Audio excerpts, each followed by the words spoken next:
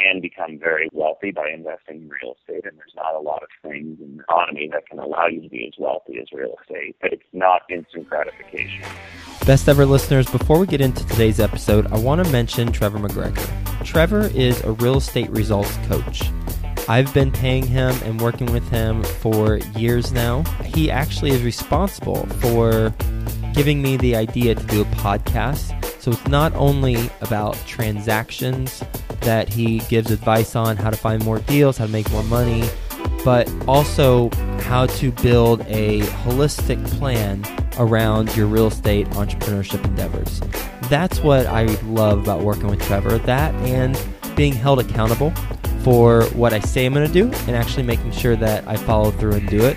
I feel like I'm a pretty results-oriented, accountable kind of person, but it's always nice to have someone who's there guiding you along the way and giving you strategy as well as psychology tips for how to deal with, the things that come up as a real estate entrepreneur. Trevor has made a wonderful offer for the best ever listeners, and that is that he's offering a free coaching session. Go to coachwithtrevor.com. That's coachwithtrevor.com. Highly recommend him. I've worked with him before. I'm currently working with him right now as my business, as my real estate investing coach. Highly recommend you do the same. Take him up on his offer. Get a free coaching session. coachwithtrevor.com.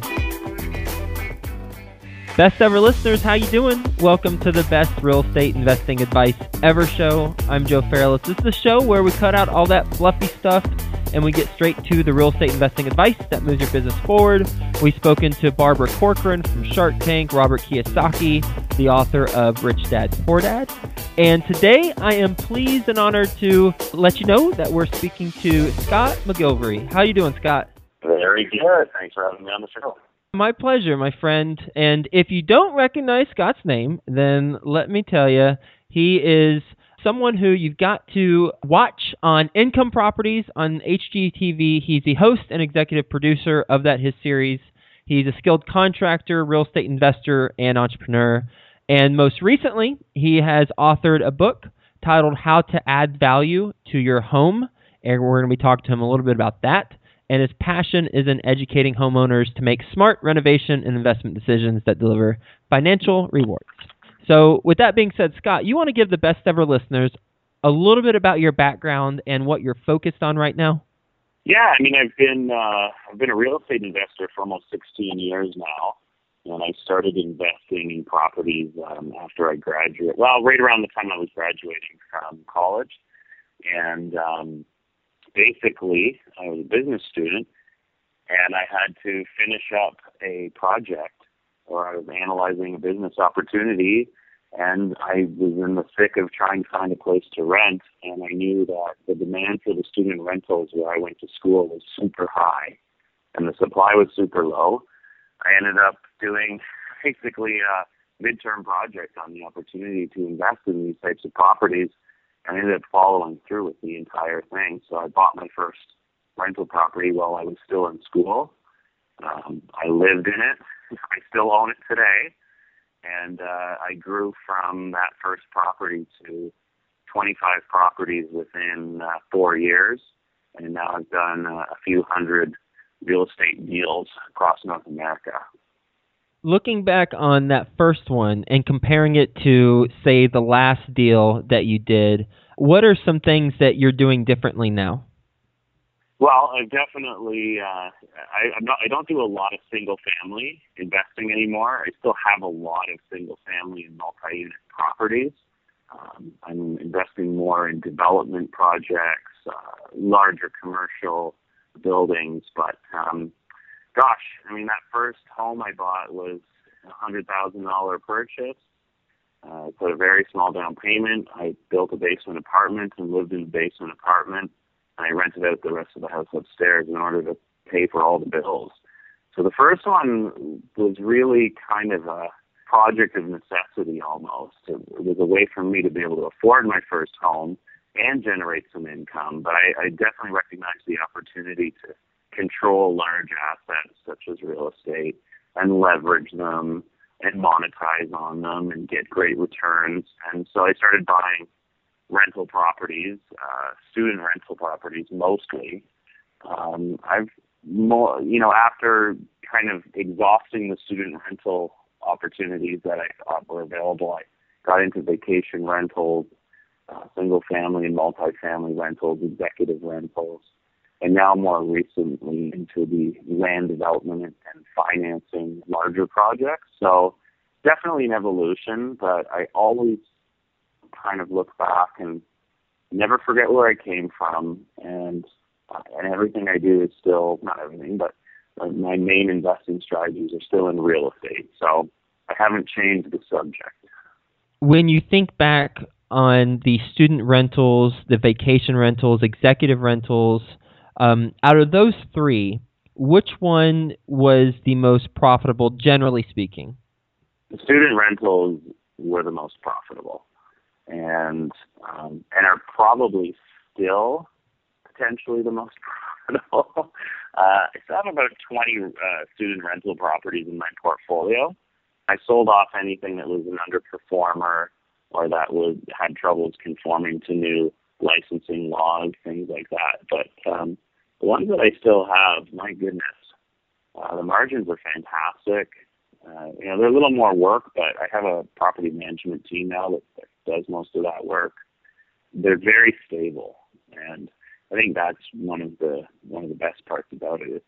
The tenants are always there every year. There's basically no vacancy at all. And because of the nature of the beast, the rental rates are significantly high in accordance to or in relation to the home prices. I would say I'd put them at the top of the list. Executive rentals and vacation rentals are very comparable. They ebb and they flow depending on the markets, depending on the economy, definitely depending on the time of the year. We deal with a lot of vacancy, but they can be quite lucrative as well. So they would probably be the second best returns would be in that market.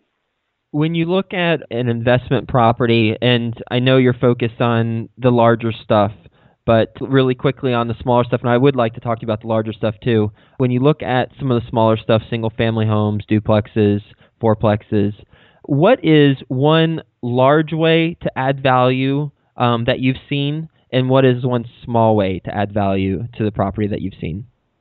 Well, I'd say one of my specialties is to take underperforming assets or possibly distressed properties and really doing the big conversions to make them a high-end rental and increase value. So I like the big renovation because not only can I basically create a new market with better profits, but I can also force appreciation into those assets, meaning do the renovation but keep the costs such that the final product is worth more than the sum of the parts. If you're somebody who wants to grow your portfolio quickly in real estate, you have to take on renovations because adding value through smart renovations is how real estate investors grow with tremendous speed and momentum. Once you understand how to re-leverage that new equity that you've created, you will soon discover that you continuously have down payments to purchase more properties. Without major renovations, you're going to be purchasing properties, putting money into them in terms of down payments or small upgrades, but then that money will be locked in there for long periods of time until either the market goes up in value or your tenants pay down your debts. So the quick growth really happens with the big renos. And the big renos, I'm talking anything from a complete overhaul to maybe, an upgrade of an old 1950s or 60s style, new bathrooms, new kitchens, new flooring throughout, new fixtures. These things are all key to recapturing large sums of equity. But with the small stuff, it's not to say that there aren't great opportunities in existing nice homes.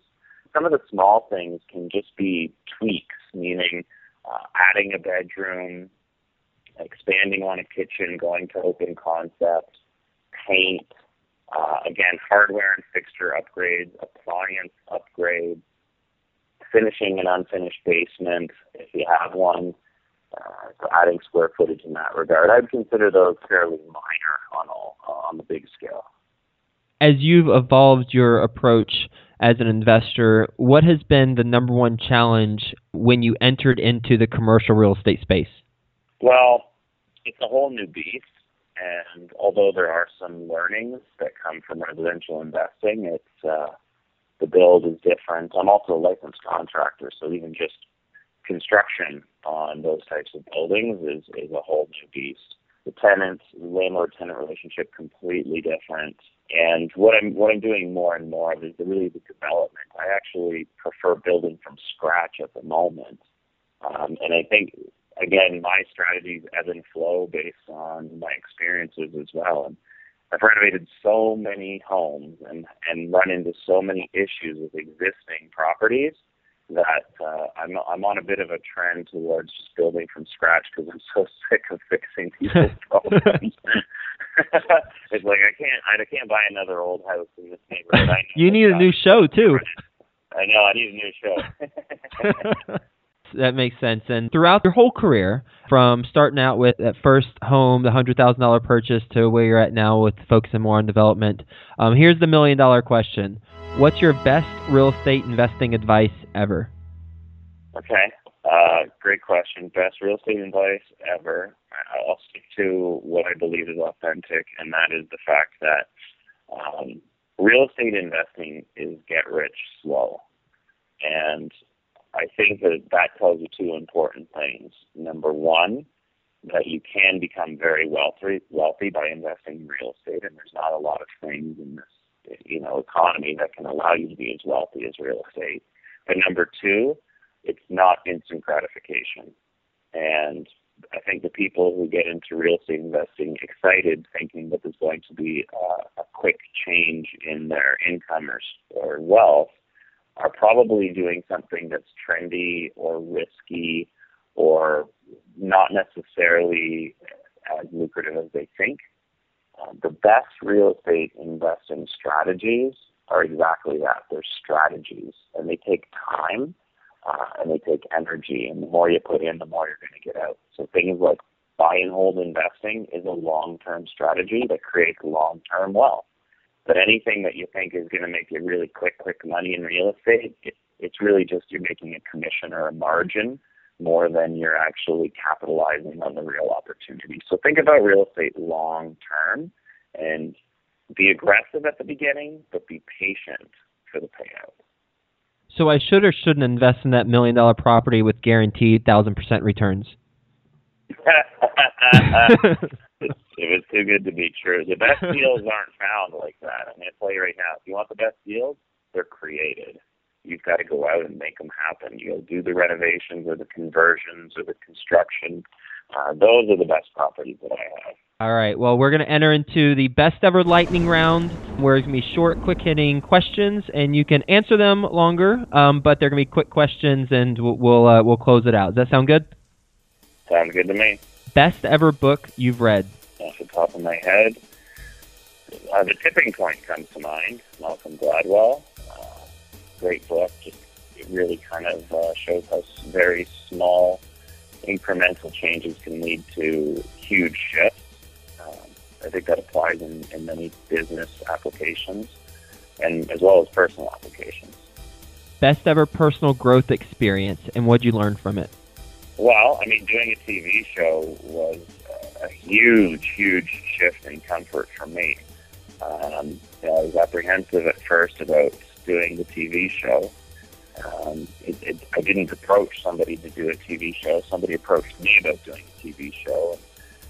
Although it was outside of my comfort zone, it probably gave me the most personal growth and business growth than anything else that I did. It's opened more doors and opportunities that complement my business as well as a real estate investor. So I think that what I learned from it is that some of the things you fear the most might be the greatest opportunities in your life. Best ever deal you've done? Best ever real estate deal that I've done. Okay, I've got a really good one. So 10 years ago, I was looking at a property that had been listed for a long period of time. It was a small farm in a growing city, just on the cusp, and it was kind of sandwiched between a row of small farms, meaning like 2-3 acres, right? Nothing big. It was actually an apple orchard, a small orchard, and the house wasn't in great shape. Wasn't really in a community. I ended up negotiating the price down to about $200,000 after it had been listed for 6 months. It was originally listed for $500,000, and I had it reevaluated last year at $2 million. Wow! Because the city plan, I knew the city plan was going to incorporate that area. Just didn't realize how quickly the growth was going to occur. Now, it's still a small farm, and I haven't sold it, so the deal isn't done. However, the land values in the area is that you're at about $800,000 an acre now in that area, which is outrageous.